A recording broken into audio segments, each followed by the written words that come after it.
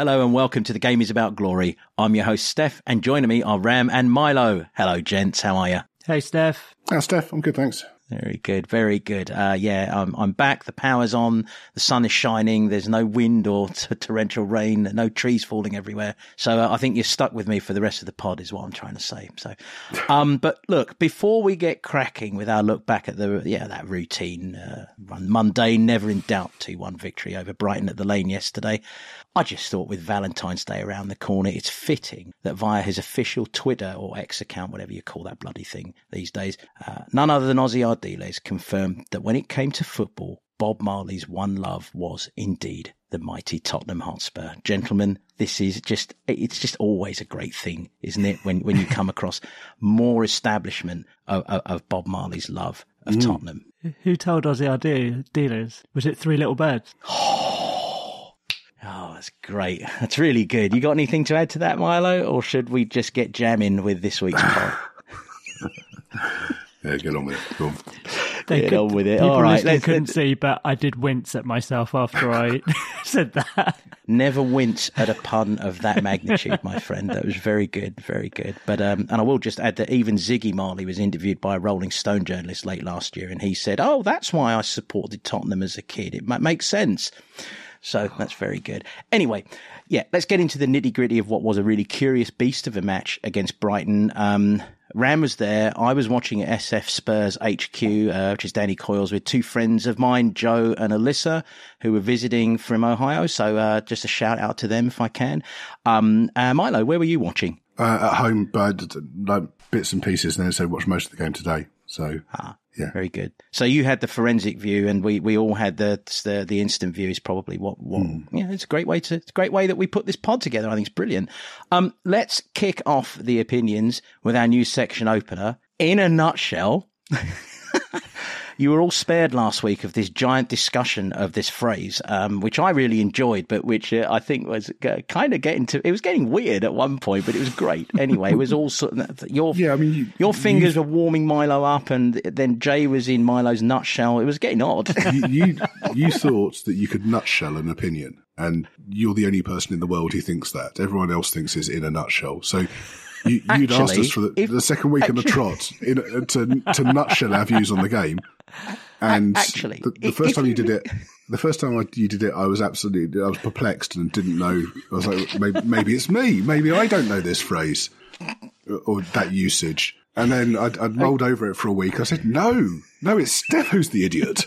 So I had to call you up on it. So. Oh, he's invoked the I word, has he now? I see. Well, number one, I must admit, I was very cheeky here. I was trying to say we weren't going to discuss it, but we will for a second. This is how great language is born, by the way. And so you can't be an innovator, which is the I word that I identify with rather more than the one that Milo just used in this sense. But the other thing is that great bastion of diction and language.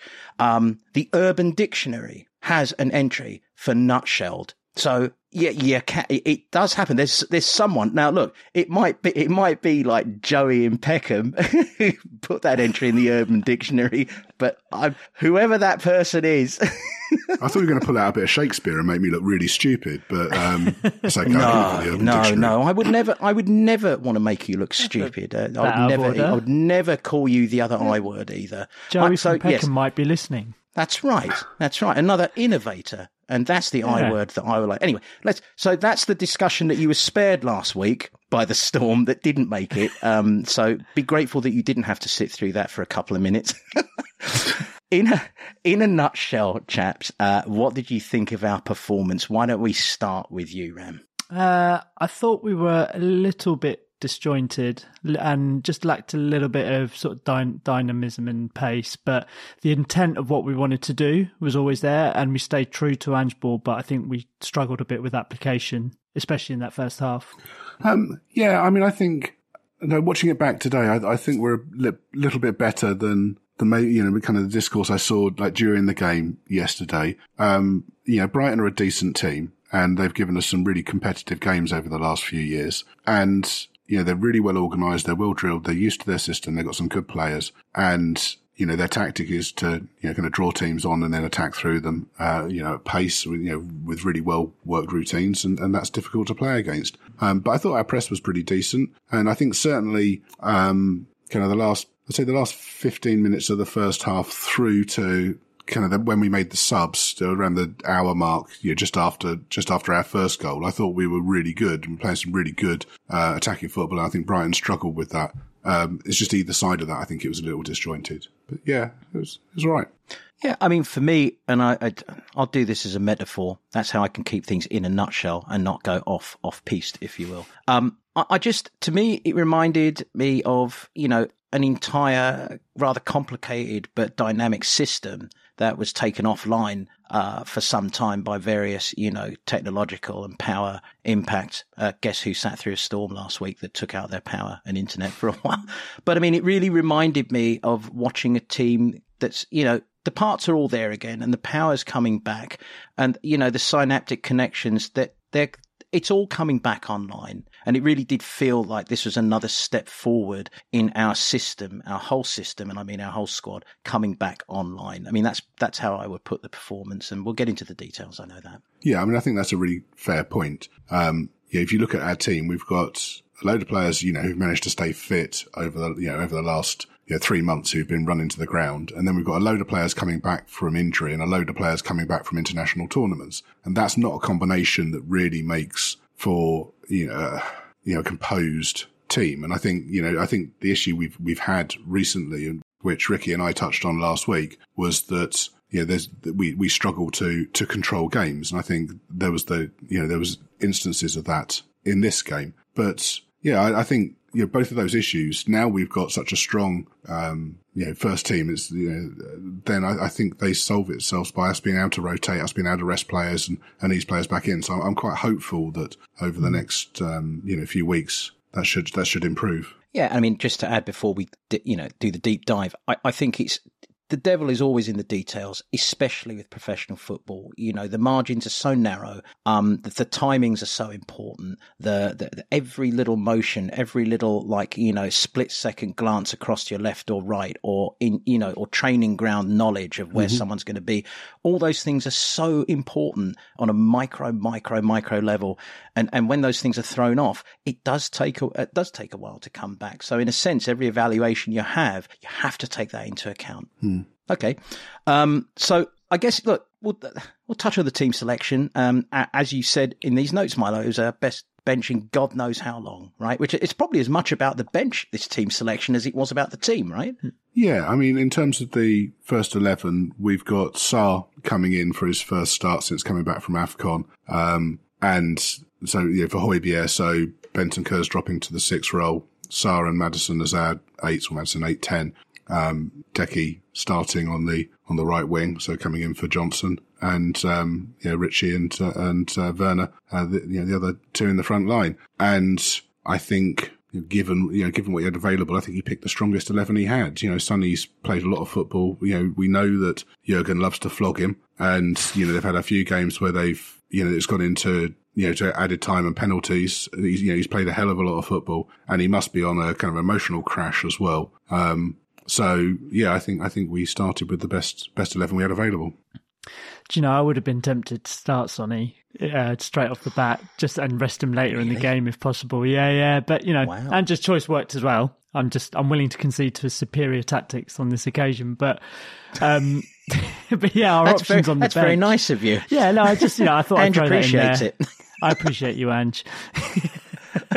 But yeah, off the bench as well, it's looked a lot healthier than it has in a long time. And I think if I put my Milo hat on and just think further forward and be a bit ruthless, I think, you replace Royal, Skip, Højbjerg with better quality additions, perhaps some more attack-minded players in there as well. And not only do we have a superb bench, but we've got a superb squad as well that we can pick and rotate the bench as much as the first 11. Yeah. I mean, I think that's a good point. I think we're 5 or 6 players away from having really good like for like replacements. So I don't want to disparage some of the cover at the moment, but there's stylistically they're quite different, aren't they, to the players they're coming in for? And that feels to me broadly doable this summer. Yeah, no, I think I would absolutely agree it's doable this summer. We're getting closer and closer to that sort of magic moment where we do have two similar players of commensurate quality for each position. And yeah, it's just nice to see options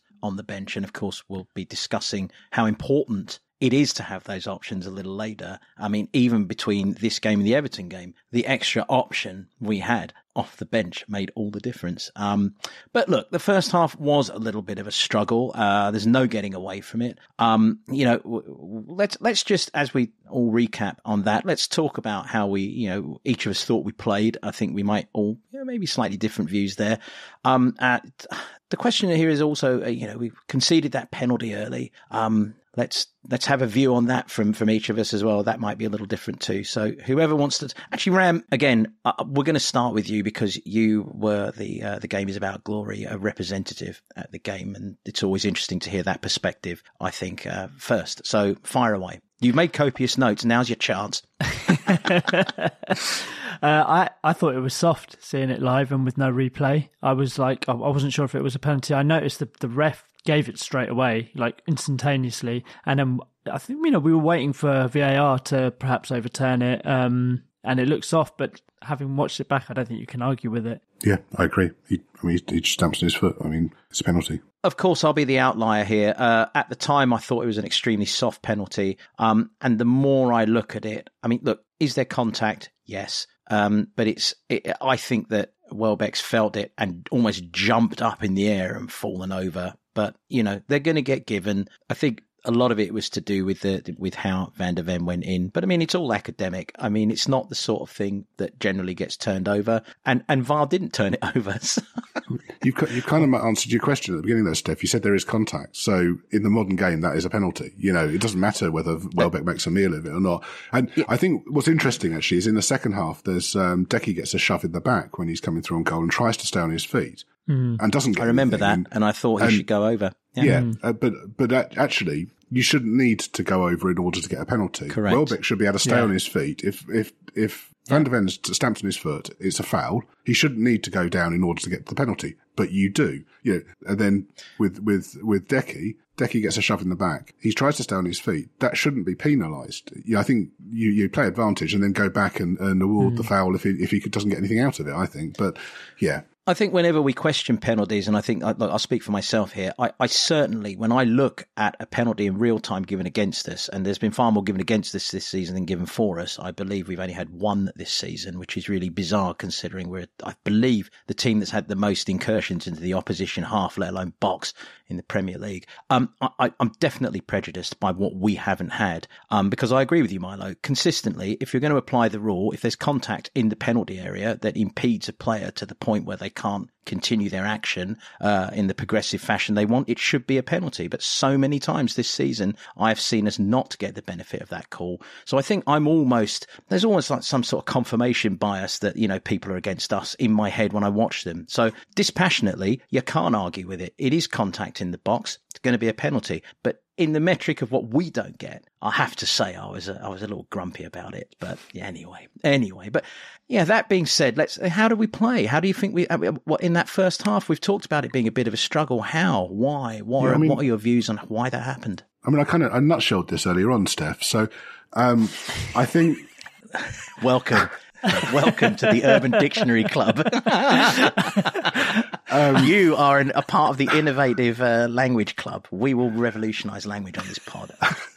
I thought, the last 15 minutes of the half, I thought we were a lot better. I said, I think that 45 minutes from then onwards, I think we were very, very, very good. And Brighton struggled to live with us. I think before that, we just weren't quite in our rhythm. We didn't have control of the game. I think our pressing was all right. I don't think, if Brighton hadn't got a penalty, I'm not sure they would have scored, although, they had a few chances throughout the game, kind of sail millimetres away from the post. And, Vic had a really good save, didn't he, just before that penalty.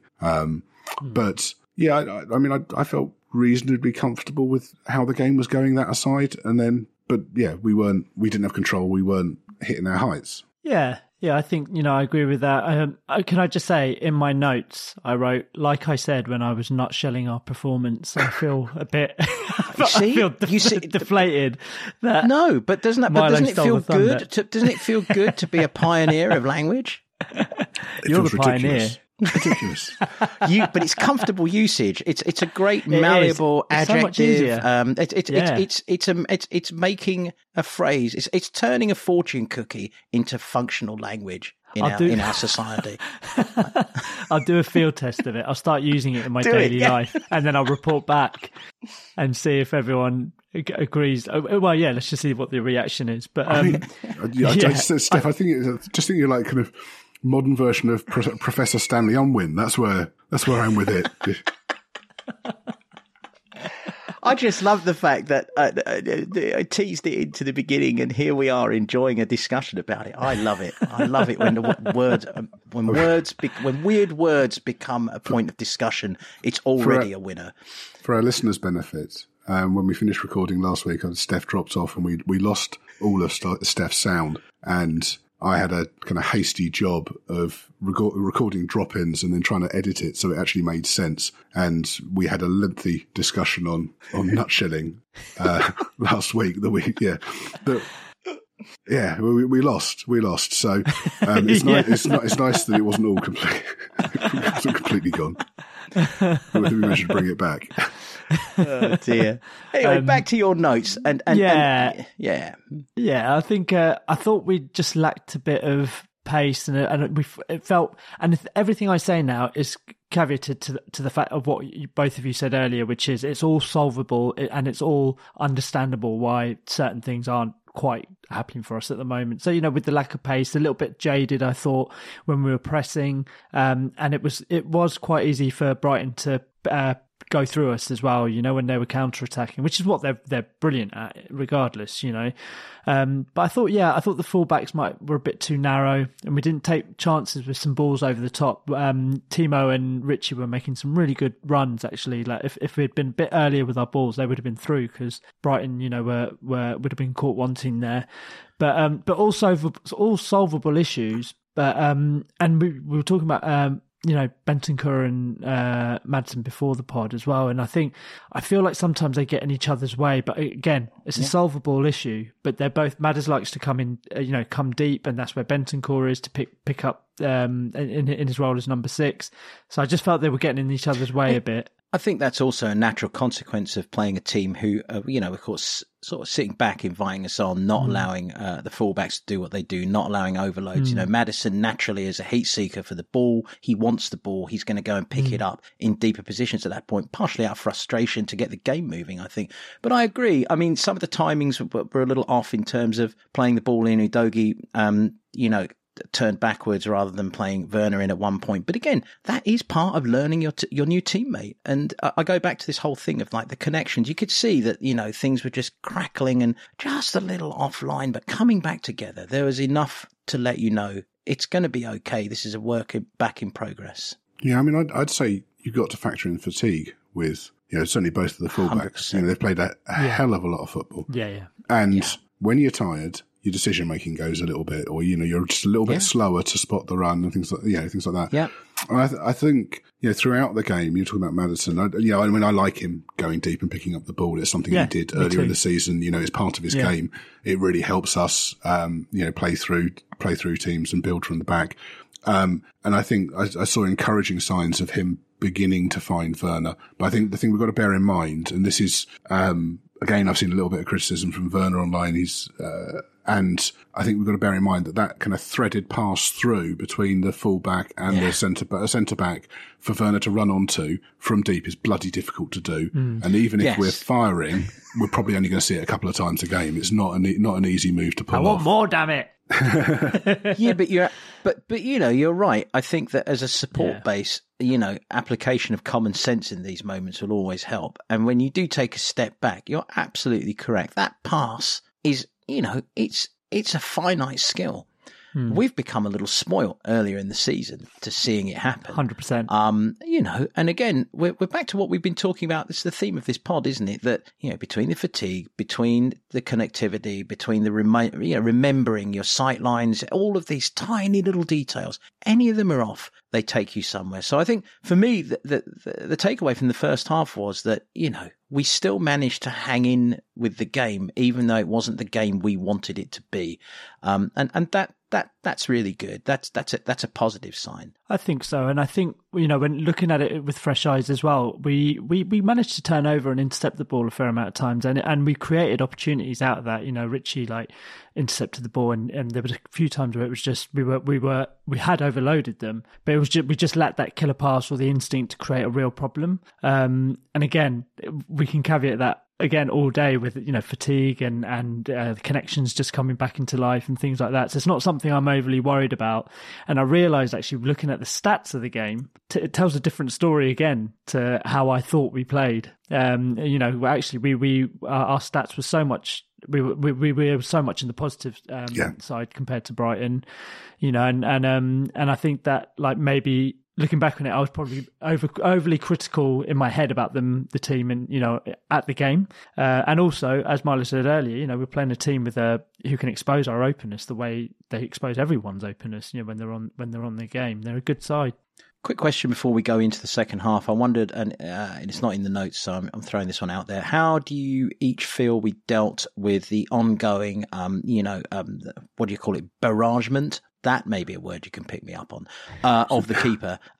You know, we have Maddison in there trying to act as a buffer. And what I noticed more than anything was the ref was watching all of that palaver. And then, is it Bunakare? Have I mispronounced his name? Coming in late, yeah. Coming in and just like absolutely clatterer. Yeah. I mean, he's a little clatterer, but he's still, So how do you think we dealt with things generally? I mean, I think it's good that we've seen a change. And we're trying to address it. It's always going to be very difficult to pick up late runners, and you know, particularly if it's someone coming, you know, running through and pushing the keeper. I don't really see, you know, how that could be anything other than the foul. I mean, Richie and Dunk had, you know, quite a to do at set pieces as well, and that was getting quite angry. But I think the thing is that with Maddison there on.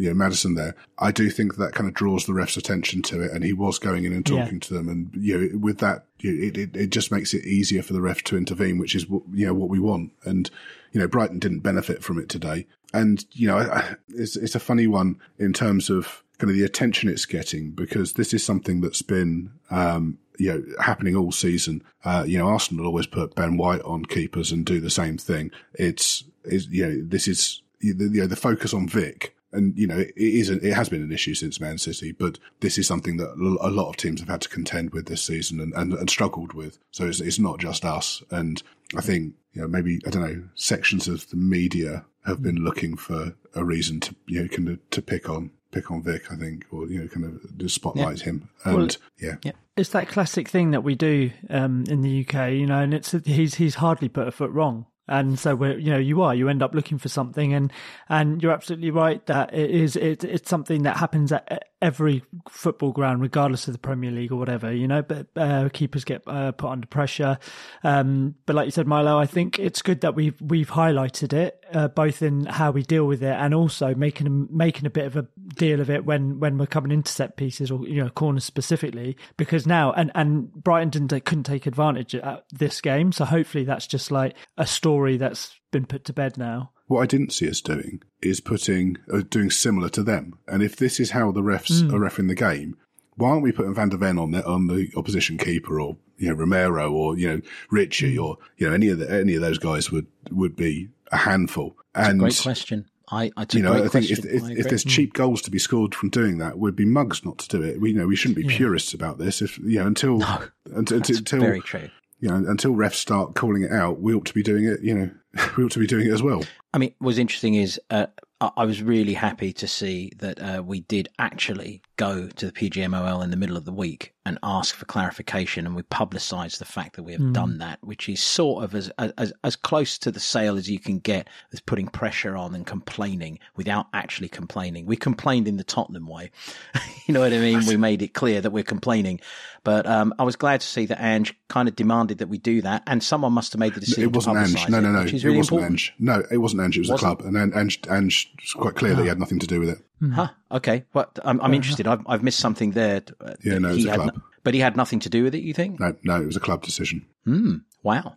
And I wonder how he feels about that. Yeah. Did he make a big meal out of it? No, he hasn't made a big deal about it. Right. I think, I'm sure they must have consulted with him, but I think probably from Ange's point of view, considering what he said about officials, he'd probably feel like a bit of a hypocrite if he was saying, "Oh, we were into the PMOL and made a thing of it." I'm pretty sure from his point of view, he doesn't want to appear to be a hypocrite. No, but that's why I like the way it was done. Yeah. I can't believe he wouldn't have been involved somewhere.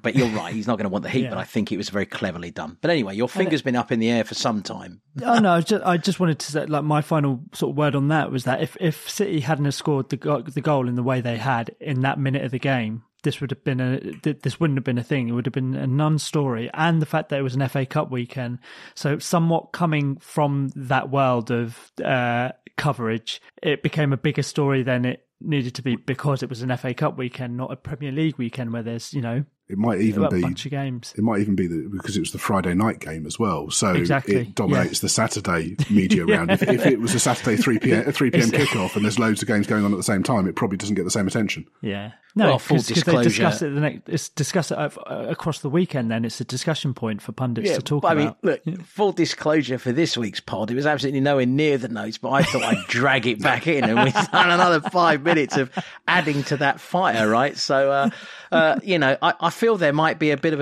a pod vasectomy on this bit of it. He might take the scissors to this, Ram. I'm going to go back in, Steph. So on the Everton game last week, on the commentary on TNT Sports in the UK, we had Ali McCoist, who was absolutely devastated that Everton stopped doing it in the second half, and he was just like, "Why aren't they doing it? Why aren't they?" And yeah, I think I actually said at the TV at one point, "Shut up, Ali." So, to nutshell the point of this particular keeper is being barged around, it's a bit of a fuss over nothing, and we need to all move on from it, not the least of which me, right? All right, the second half, which certainly from our perspective contained considerably more energy than the first. Give us your views on it, the whys of that energy surge. Just get into it. I think this has been a constant recently, hasn't it? As we've come out and started really brightly, and I felt that was the case here. And the Sarr goal, it felt like we were building to it for some time. There was so many chances, and I think that Brighton were really struggling to live with us, and I think that's really encouraging. And those kind of, those threaded balls, I mean, we were talking earlier on about the threaded balls, that's what Sarr ended up scoring from, wasn't it? My only observation on that is I think Ritchie was offside. So if he'd actually been successful in squaring the ball for Ritchie, I think that it gets called up. Right. And he's lucky that I think it's Dunk who puts it onto the post and comes back to him. Yeah. That couldn't have happened to a better player. I would lose Dunk. By the way, when he brought up what he did from the corner, it really annoyed me. I looked at him, he's sneering in Ritchie's face like some just horrible, dirty, like toe rag. It was really annoying. It really got me. So you're absolutely right. I noticed that and I was like, good. I'm glad it happened to you. Thank you for stopping it from being offside. Anyway. Go on. Sorry, I interrupted. I got going. Sorry. It's one of those ones, when you talk about officials, I'm sure if it was the other way around, you would be saying, how on earth wasn't he interfering with play? He was behind him. Dunk only does that action because there's someone behind him. But yeah, we were lucky there. And the Sarr's shot the second time around with his left foot as he was falling away was really, really good. He took that really well. Yeah. And I think we should take a moment to say that he made a real difference coming back. So some of that energy we've really been missing these last few weeks. Yeah. Yeah, I agree. And I think, we after that period of sustained pressure, we looked dangerous and you could feel perhaps that goal was coming for sure. And, we just looked, we had more pace. We were releasing the ball earlier as well, which is something I noticed compared to the first half. We were, we were spending less time on the ball individually. which I think really is such a key component of how we play. And there was more movement as well. I think I was getting a bit frustrated in the first half at times with there was a bit of lack of movement, which I think is more to do with Brighton than us, but they were good at kind of stopping that. But yeah, I was really impressed with that show. And once we scored, I think I do think there was still a worry for me that Brighton could have got another, because they had their chances. They did. They had their chance. There was one, I think it was good work from Matoma on the left. I can't remember who took the shot, but it would have been another VDV nuts goal if it had gone in. It just sailed just past the post, and they had their chances. So I think we were, it was quite tense still, in the stadium. And I have to admit, I think at one point I was fuming at Højbjerg. I can't even remember why now, but he did something and I was like, what? Milo. It was you succumbing to the people around you and... No, I don't know. There was places to go. There was there was something particular. I was like, "Oh, come on, mate!" But no, it wasn't his absurd centre parting, was it? No, I was going to come on to that. There's go on, let's do it. We're here. You've got a question later on about haircuts, so I was saving it back for then. Let's save it for then. We can save it for then. Yeah, there is the touch of a kind of flat roof pub thug look about this centre parting. It's kind of. Yeah, flat roof pub thug. That sounds like something like Mike Skinner from the Streets would have written about, or a modern day Sleaford Mods classic, right? Yeah, that's great. I love that. 90s, early 2000s kind of flat roof chain pub smoking. Thug. I ain't nobody's mug. Go fuck yourself. I'll take you out. I can hear it. It's a great line. Yeah, I love that. Flat roof pub thug. I'm not going to be able to get that out of my head now. Pierre-Emile Højbjerg, you flat roof pub thug. It's a little bit Begbie, isn't it? I think. Oh, what a great that's call! It. He is a bit Begbie. Yeah. Oh, that's absolutely. I like that. He is a bit Begbie, isn't he? And, I agree with that. And that's what we need, don't we? At the corners, what we need him to do is to chuck the glass over his shoulder and go, "Which one of you cunts did that?" And then just kick off. Indeed. I've got to go back to Sarr for a minute. I've got to say, two things. Number one, as we've all said, just what a pleasure to have him back. How important he is to everything we do in terms of adding to the overloads, the movement, the tireless energy off the ball. That finish for some reason made me think of Brazil 1982. I don't know what it was. I think it was just, Socrates never finished a chance quite like that, but the balance and poise and smoothness of that finish at such a moment, that's a hard ricochet coming back at you onto your wrong foot. It was incredible, swan-like grace in putting it away. Unbelievable finish. 100%. And when it came back off the post, actually, I don't think many of us in the stadium thought that that was going into the back of the net because it just seemed like we missed the opportunity. Yeah. Did anyone? No, it was incredible. And again, I think his energy is so important as well. So yeah, I agree with everything that everyone said. But to your point as well, Ram, about, this game was far from done. And, we'll get into some of the factors I think helped bring us over the line. I do want to ask you each about the subbing. Decky, who had, I think, a poor first half, had, I think, conversely, one of his better, 25, 30-minute spells of football, in 2024. He was really starting to tear it up. And then, obviously, there's the double switch. It could be argued, there's a momentum shift in those subs. There again, looking at the strength of the bench, it was a triple switch. It was a triple switch at that point. Yeah, anyone who turns around and questions it is a bit of a Monday morning quarterback, as they say over here, right? It's like we would all have made those changes, right? Yeah, plenty of people were. But did they impact the game? Plenty of people were complaining about those subs at the time, and I think.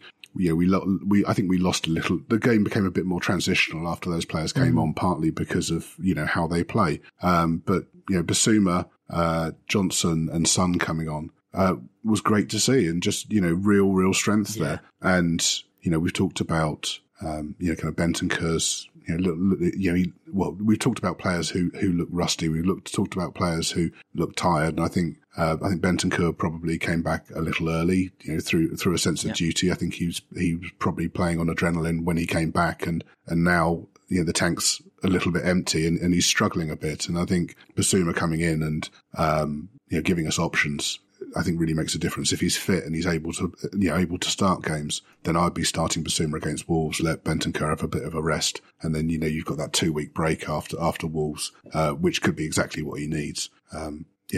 Yeah, I agree. I think bringing back Bissouma coming on was really nice to see, actually, and that he was straight away got involved and got stuck in, and and he was kind of trying to metronome it a little bit and bring it forward and things, and so that was good to see. And I think that triple sub was, I was a bit disappointed to see Decky come off, just purely because, like you said, Steph, I thought he was really beginning to purr.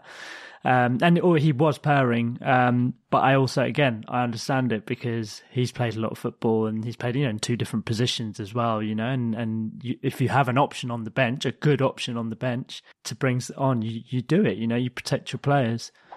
I think the other thing with Bissouma is when he was going off to AFCON, the kind of end of the year when he got the red card, because he had a period before that when he couldn't play because he was suspended, wasn't he?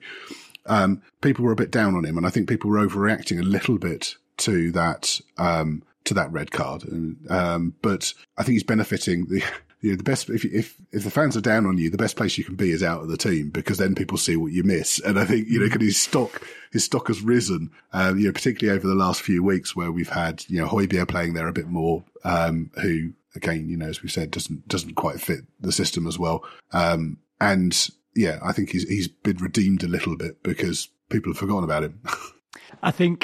I think also, I do think it's a bit of a compliment to Biss as well, because I think some of the reason why people were down on him was because they knew what we would miss with him out of the team. And I think that was a reason, because we had such a bad injury issue at the time. And so losing a player for that amount of time through a red card, I think, was why people were, down on him. But I agree, it's not deserved at all. But I also agree that you really saw what we missed when he came back. Just briefly, and I'm going to give my thoughts on the Bissouma thing, but I just wanted to say about Decky, he looked a little pissed off when he was substituted. And you know what? I'm not unhappy to see that. I mean, I'm glad that the manager's challenging him. He's just finished his best 25 minutes of 2024. Okay, well, look who's coming on. It's competition, and your place is just because you're having a good 20-25 minutes. If I feel that I need to rotate and rest you, I'm going to do it. So I think that's a good thing, and I think that Decky is an excellent professional who will rise to that challenge. And I'm hopeful now we're going to see him really unleash himself a little more, because I think a lot of that is in his head. I do think so. But yeah, with Biss, look, I'm one of the people who definitely reacted quite strongly, and I think I think you're right, Milo. That overreaction, possibly, but I also think you're right, Ram. There's very much, how important he is to this manager. This manager said so many times, this guy is so important to me. He's one of the players he's called out, and you're like, I just want to know that we can trust you. And that moment when he, with the cards and everything, that was so important to get an extra couple of matches, because we needed it before he left. We knew he was going. So I think from my perspective, I felt let down. And look, again, maybe unfair, let's hope that he just settles and really, learns to stay on the pitch. Just briefly on Decky, I think we've also got to bear in mind that Decky's another one who's been looking gassed recently. Yeah. And, didn't start last weekend, came off against Brentford as well. And I think, I think he's looked tired, and I think part of it is managing fitness. And, at last we've actually got decent options on the bench so that we can do it. So, that's a good thing. Yeah. I mean, how great. We're talking about potential negatives and rustiness and so on, but I hope that, I think everyone is noticing, and I hope that they are, that, there are tremendous positives to come from all of it. I mean, let's talk about Sonny right now, shall we? Things are sunnier than they have been for a while. He's back from working with his second favourite manager in world football and Milo's personal hero, Jurgen Klinsmann. No, actually, I get the impression, mate, like you, that I get the impression that Sonny actually might not like Jurgen very much. I think all of his countrymen and women hate Jurgen as well. He's massively unpopular. And for good reason. He doesn't know what he's doing. I mean, he really did. He made a sow's ear out of a silk purse, really, didn't he, in terms of what he had and what he got. Yeah. And anyway, so, well, we got Sonny back. And in fairness, I think you said, Ram, that you would have picked him to start, right? I think that the manager's done really well not to. I think he probably did need protection. As you said, Milo, a lot of emotional stuff there as well. Sonny's a very emotional player. You know, he's got a big emotional heart, I should say. Comes on the pitch, looked to us from our little screens like there was a bump in the electricity. So come on, Ram. How did it feel? Do you know what?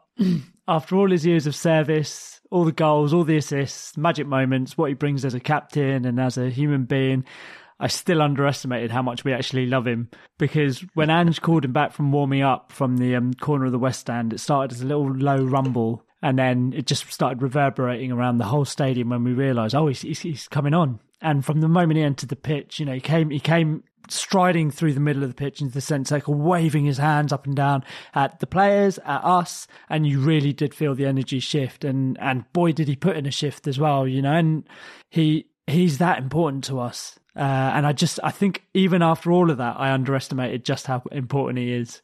Yeah, I mean, I think that's part of the reason why the game got a bit scrappy and end to end, because I think everyone got a bit pumped up, and I think you know, maybe the adrenaline was running because of the noise in the ground and everything. And yeah, I think we lost a little bit of control in that period. I mean, in the end, you know, it helped us because it's a transitional goal that we've scored. But that could also play into Brighton's hands because that's how they set up to play. Yeah, and it was just so great to see him out there. And look, we'll talk about the impact he had in a minute. So great to see him out there, and what an impact he did end up having. I mean, he was intrinsic in the final move. This week was our turn to remember how much we love a late goal. By the way, I have to say, if you want to go searching on YouTube, someone's posted a brilliant angle of that winning goal from the East Stand where you can see the light above the cockerel. You can see the pitch below. It's this just beautiful light. It's the light. I can't even describe it. It's like a visual symphony for the goal. It's just, and then the crowd goes. It really is. It's like, Caravaggio. It's like any of these wonderful art, classic pieces of art. And it was an artistic goal, wasn't it? It was beautiful. Mm. Yeah, really well taken. And it's Johnson's. Yeah. It's the second time in 2 home games where he's come off the bench and scored, and both goals from a similar spot as well. I think when we talk about the substitutions and the criticism of them, it was obviously it was a pass from one sub to the other for the goal. If Decky was on the pitch, he's not making that run that Johnson's made. We got a little bit lucky that Ben Davies had to come on for Udogie because I think that Skip was going to come on for Maddison, and I don't think Skip is going to find that pass to Richie in quite the same way. So yeah, I think there was quite a little bit of fortune, but that's football, and a lovely pass. And I think Johnson did really well because it was bobbling quite a lot as it went across. Yeah, and he did really well to put it away. Do you know I think his celebration was as cool as you like. He was so calm and just, so like composed about it. But then when you listen to him after the game, he said, I'm not saying verbatim, but it basically was so shit scared of skying it over the bar that I think it was just relief that he managed to get it. Yeah. I mean, in footballer terms, because he said that on air, I think it tells you he was shit scared. And I think it's interesting because we've all talked on this pod about, and as of the other boys as well, Gareth and Ricky, we've talked about the fact that he is such a confidence player and he's going through that moment where you feel just he needs this season to remind himself that he is the player he is and he's got the talent he's got. And, these things are, they're debate, right? They're speculation until they're not. When he said that, he confirmed it. Yeah. And it's really interesting. I mean, it's like, wow. And he almost said he didn't over celebrate because he didn't feel he'd been playing well. If I remember correctly, he made some reference to the fact he didn't feel that he sort of. I thought he said he felt gassed, but there you go. That's probably what he said. I've probably spun off on one of my conjectural points. I think he ought to be pretty pleased with his return because his goal involvements over the last in a few months is very, very, very impressive. And, I think you're not going to expect him to start too many games when everyone's fit. I think we all know that Son, Ritchie and Decky is our first choice front three, but as a, rotation option or, coming off the bench, he's really, really useful. I'm sure that's how we intended to use him this season when we signed him. And because of the injuries and everything else, he's had to play a lot more than he's needed to, than we'd intended to. And hopefully for the rest of the season, we can use him as we wanted to. And that will give him a chance to settle in. I thought it was really interesting, against, which one was it? Was it the Brentford game? I can't remember. It was Brentford. It must have been Brentford when he was on the bench, and said that he wanted him to watch the game and then become involved in it. And then through observing it, he would, get an idea of what he needed to do. So I think it's interesting hearing what Ange is talking about and how he views it. No, I sort of wondered if that's been the case. I hadn't actually heard that has been said, but I'd wondered that myself, whether Andrew was saying to him, look, pay attention because you're going to see the things that I want you to do. But by the way, a quick message to Brennan. If you are listening to the pod this week, we know you listen most weeks, just know that if you need a quick half hour of therapy with either myself or Milo, we'll remind you of the tools you've got and how well you've been doing, and we'll show you your stats, because I believe your assist stats are pretty high this season as well. So just give us a call, mate. We'll help you through. Just wanted to go back to the whole late goal thing. I think, I genuinely settled for the point up to the moment Maddis released Ritchie, because and that's not normally what I do. I'm normally we might be able to get back in this, but I'd settled for it because it was so late into injury time. But as much as it'd be great for us to have the game comfortably won by 75th minute, just this season even, there's been 3 or 4 end of game moments that I'll just remember and cherish forever. So the Spurs fan in me just says, just keep those coming. I know it's not probably a downfall as well, but life can throw a bit of a shit sandwich at you at times. And the release I got, I screamed. Good. We're all going through things, every all of us, whatever it is, individually, collectively, and just you're at the Church of White Hart Lane, and you get to just preach, and scream and just bring them on. Comfortable wins are for lesser clubs. It's boring. Correct. Absolutely. Yeah. Well stated. And it's a reminder that the shit sandwich you're holding, you suddenly remember it's a glorious toasted Nutella special. No, I agree. Well said again, Milo. You're coming out with song titles, maxims of great importance this week. God, is there no limit to this man's agreement on language, on new language? Yeah. So it's very exciting for me in my professional capacity to hear this, because I like to think of myself as more of a Hubert Selby Jr. than some plodder from the Daily Mail. Anyway, Romero, once again imperious. I mean, I think we were having a chat before we started recording. I was saying that I felt it was his best. That last 25-minute spell I felt was his absolute best of the season. He led by example. He kept us hanging in the game, through that wobbly sort of unpredictable spell we've just been talking about. And he's doing it fearlessly, yet cardlessly. So he spoke to the Standard about the Evening Standard, that is, about how he's been working on modifying his game to avoid unnecessary, yellows. Do you think he's a better player for it than he was even 3 months ago? Do you think he's had to sacrifice any of himself to be this slightly calmer individual? Yeah, I think probably I'd flip it the other way around. He's certainly not a lesser player. I think Van der Ven has probably been catching the eye a bit more since he came back, just because of those kind of recovery tackles and his pace, obviously, and was it this week he's clocked up the fastest speed ever for a Premier League player. That catches the eye, and I think Romero has just been kind of quietly, steadily going about his business, and people have maybe overlooked him a little bit. I think the other thing we've got to factor in is he's been wearing the armband, and I think he's been taking that responsibility seriously. I think Ange just said the same, that he's seen a change in him around the training ground, and he takes that seriously. I saw an interview with some of our Spanish-speaking players earlier in the season. I think Porro. I'm trying to think who the other one was. I can't remember.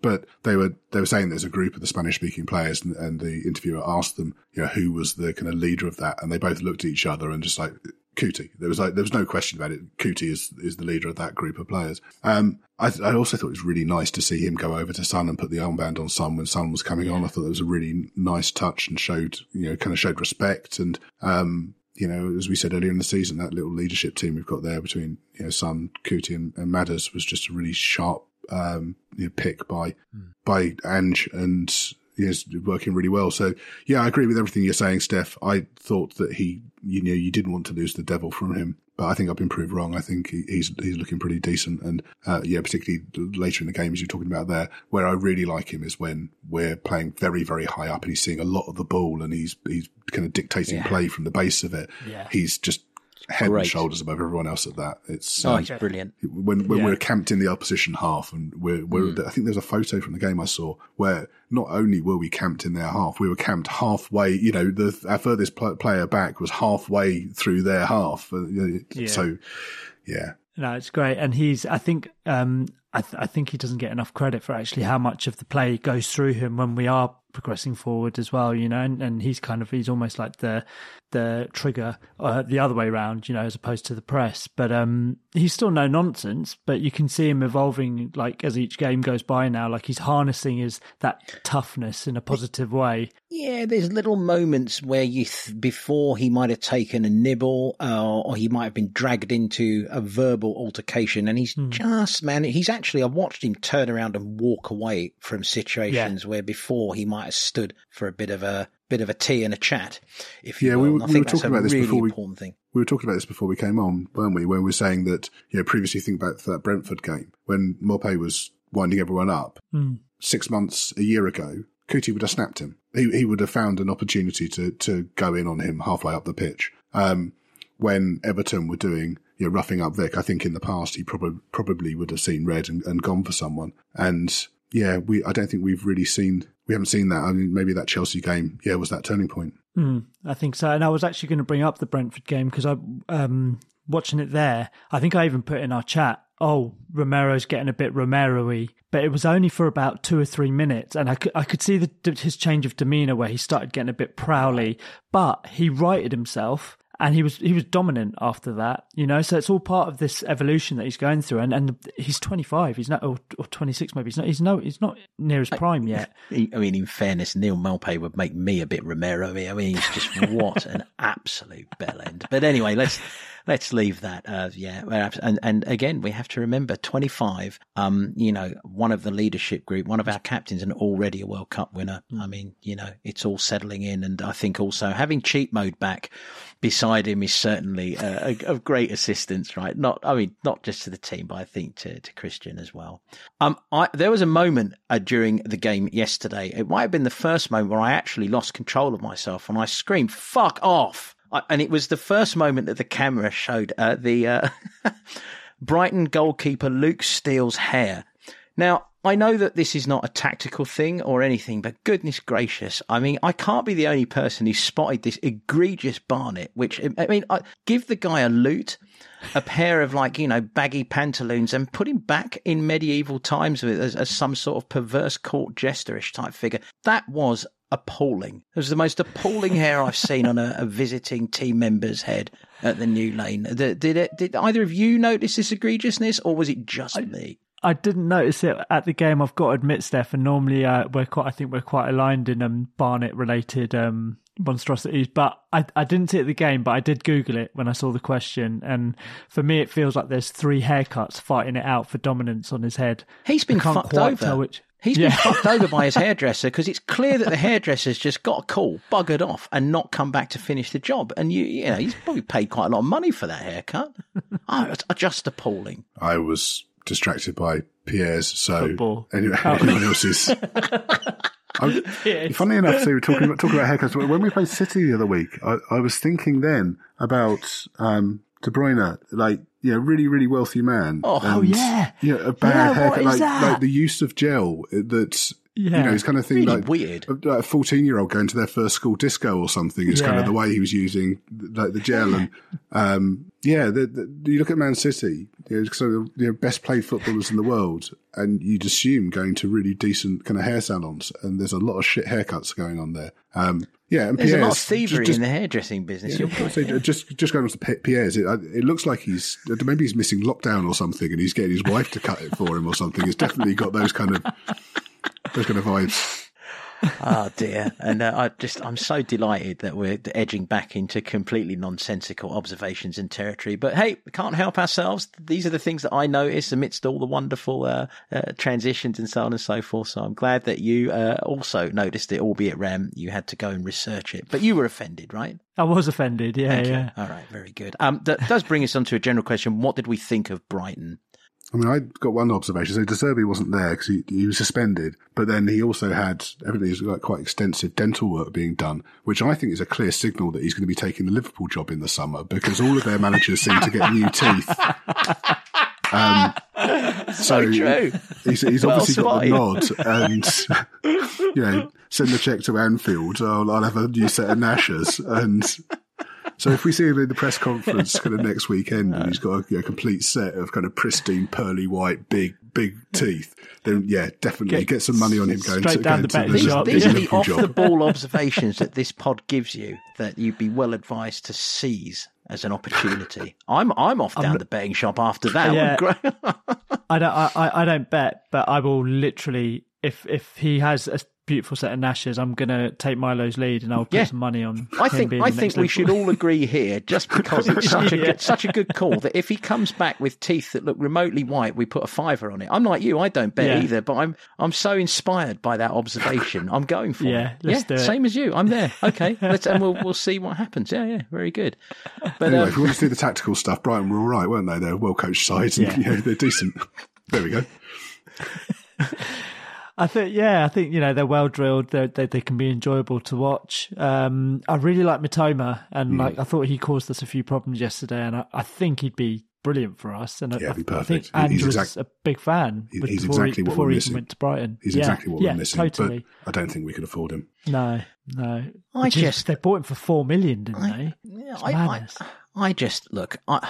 I suppose the wheels on my Brighton appreciation wagon have fallen off. I just thought they broke the game up in the first half, like lying around, these I'm hurt, a lot of injuries. Lewis Dunk really annoyed me yesterday. The stuff he was doing with Richie. Pascal Gross quite chippy as well. By the way, delighted to see how pissed off he was at the final whistle. That gave me some distinct pleasure. The wheels have come off my Brighton wagon. Okay, great. You're well organised doing that. But look, do you want to be a fucking great side? Do you want to really push, or are you just going to regress to being sort of like a Brentford? When I feel they're on the precipice of potentially being a Brentford, especially, they can't keep on losing all those good players every year. Everyone says they've ridden out the losses of the summer or the sales of the summer that they just had. No, they haven't. They've had 4 wins in the last 16 or 17 games, so they clearly haven't.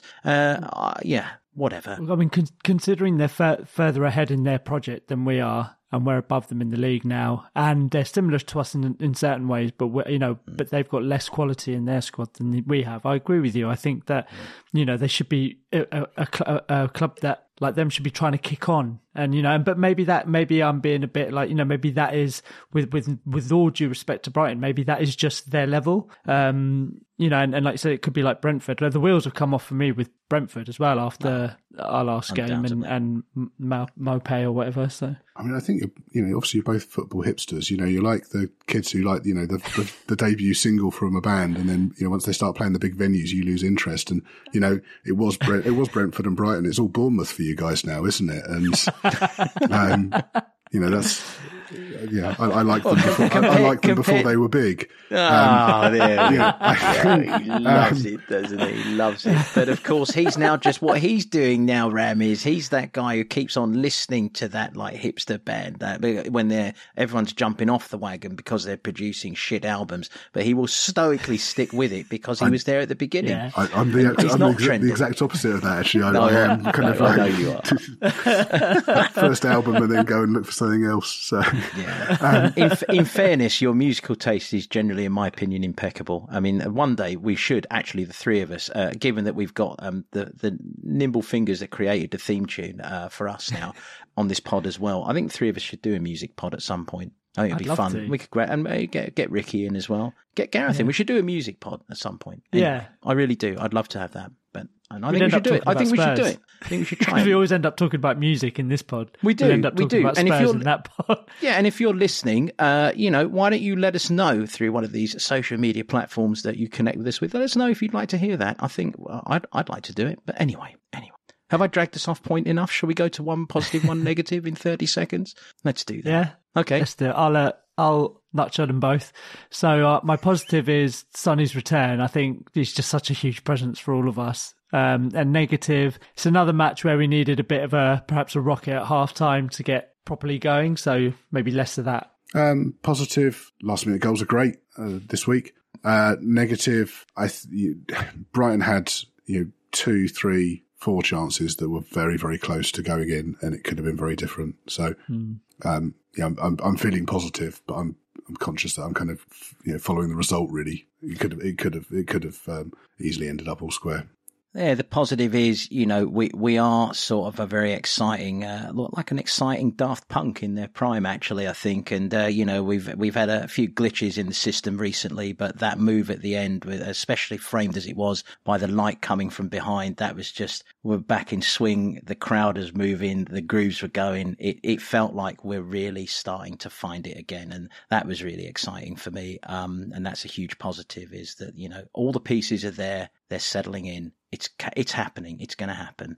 The negative, I suppose, I can't really think of a huge negative. I mean, obviously you want to beat teams cleanly every week and you want to maybe be a little more convincing, but I didn't see anything particularly negative. This was one of those days where any adversity we suffered and endured, we came through. And, so, I mean, it's another positive. And I hate to sound like one of these happy, clappy people, but I don't have a negative, really. No, I'm going to leave it. I'm going to check it there. Yeah. For our listeners, it's a hell of a job, me, having to edit out the tambourine that you wave around when you're talking every week. It's really difficult. You do know, I have to tell you, speaking of tambourines, I have a ticket to see the Happy Mondays after the Forest game at home. I'm going to get on the, yeah. Happy Mondays and Stereo MCs. I don't know what that says about me, but you talk about tambourines. There'll be a couple of tambourines out that night. So anyway. Shall I get on to the week that was? Yes, indeed. I think we can rattle through these pretty quickly. So Todd Klein has resigned as Spurs Chief Commercial Officer, and the expectation is that he'll join Chelsea after a period of gardening leave. Oh, well. Any comments? They're welcome to him. Yeah. Meh. On better news with the Tottenham executives, Johan Langer. He gave his first TV interview since becoming our technical director last autumn when he did what was the kind of Paratici spot of speaking to Spurs play about our January transfer window. Did either of you watch this? What do you think of him? Go on, Steph. I didn't. I'm so sorry. I did watch it. He's very, very he's quite a serious chap, I thought. Yeah.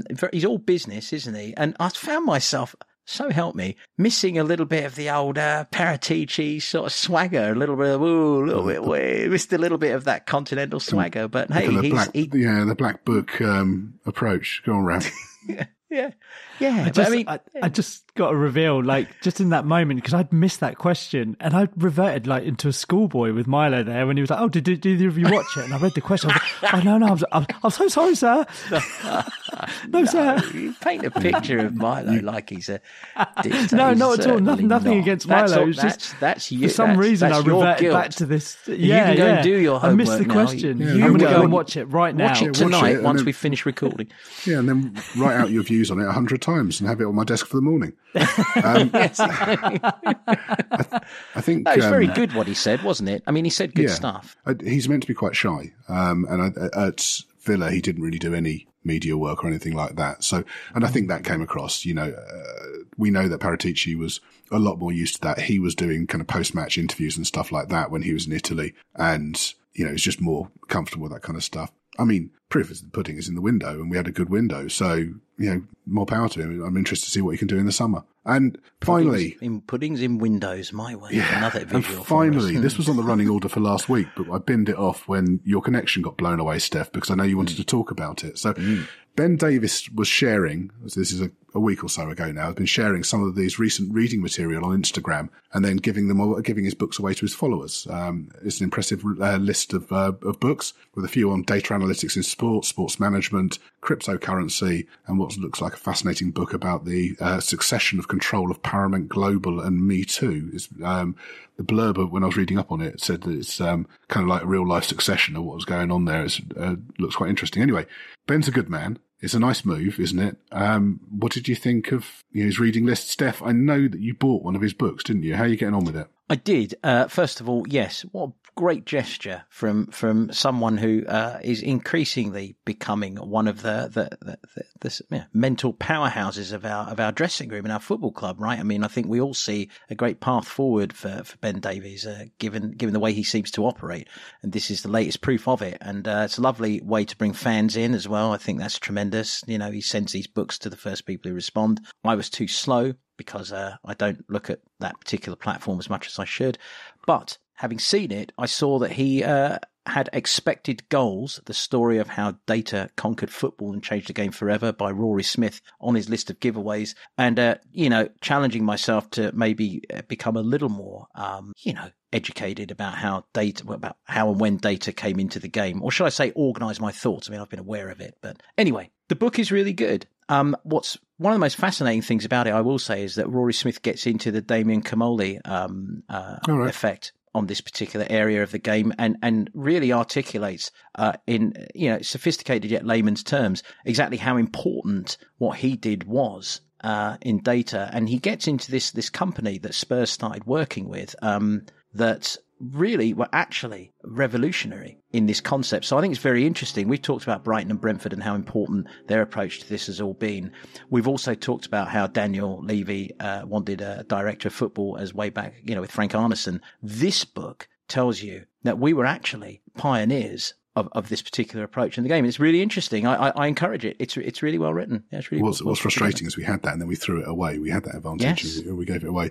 I think one of the interesting things about Ben Davies's reading here and things I've heard him saying in interviews, and then also I know some of the training courses he's been on that the FA put on, it appears to me that he's post-playing, he's preparing himself for kind of a football administration role of some type. It looks like he wants to be, the next Johan Langer or, in that kind of area. I know that he's been along to see the kids quite a lot with Simon Davis, recently. So it looks like that kind of area, is what he's aiming at, and, really interesting seeing how he's getting along with it. I look forward to his next reading list. Yep, I agree. Agreed. And, that is us. I think we're at the end. Thanks very much, chaps. It was a good one this week. Really, really fun. A lot of fun. Steph. Thanks, guys. Thank you. We'll be back next week to chat about our game against Wolves and catch up with the latest news. Thanks for joining us, and we'll see you then.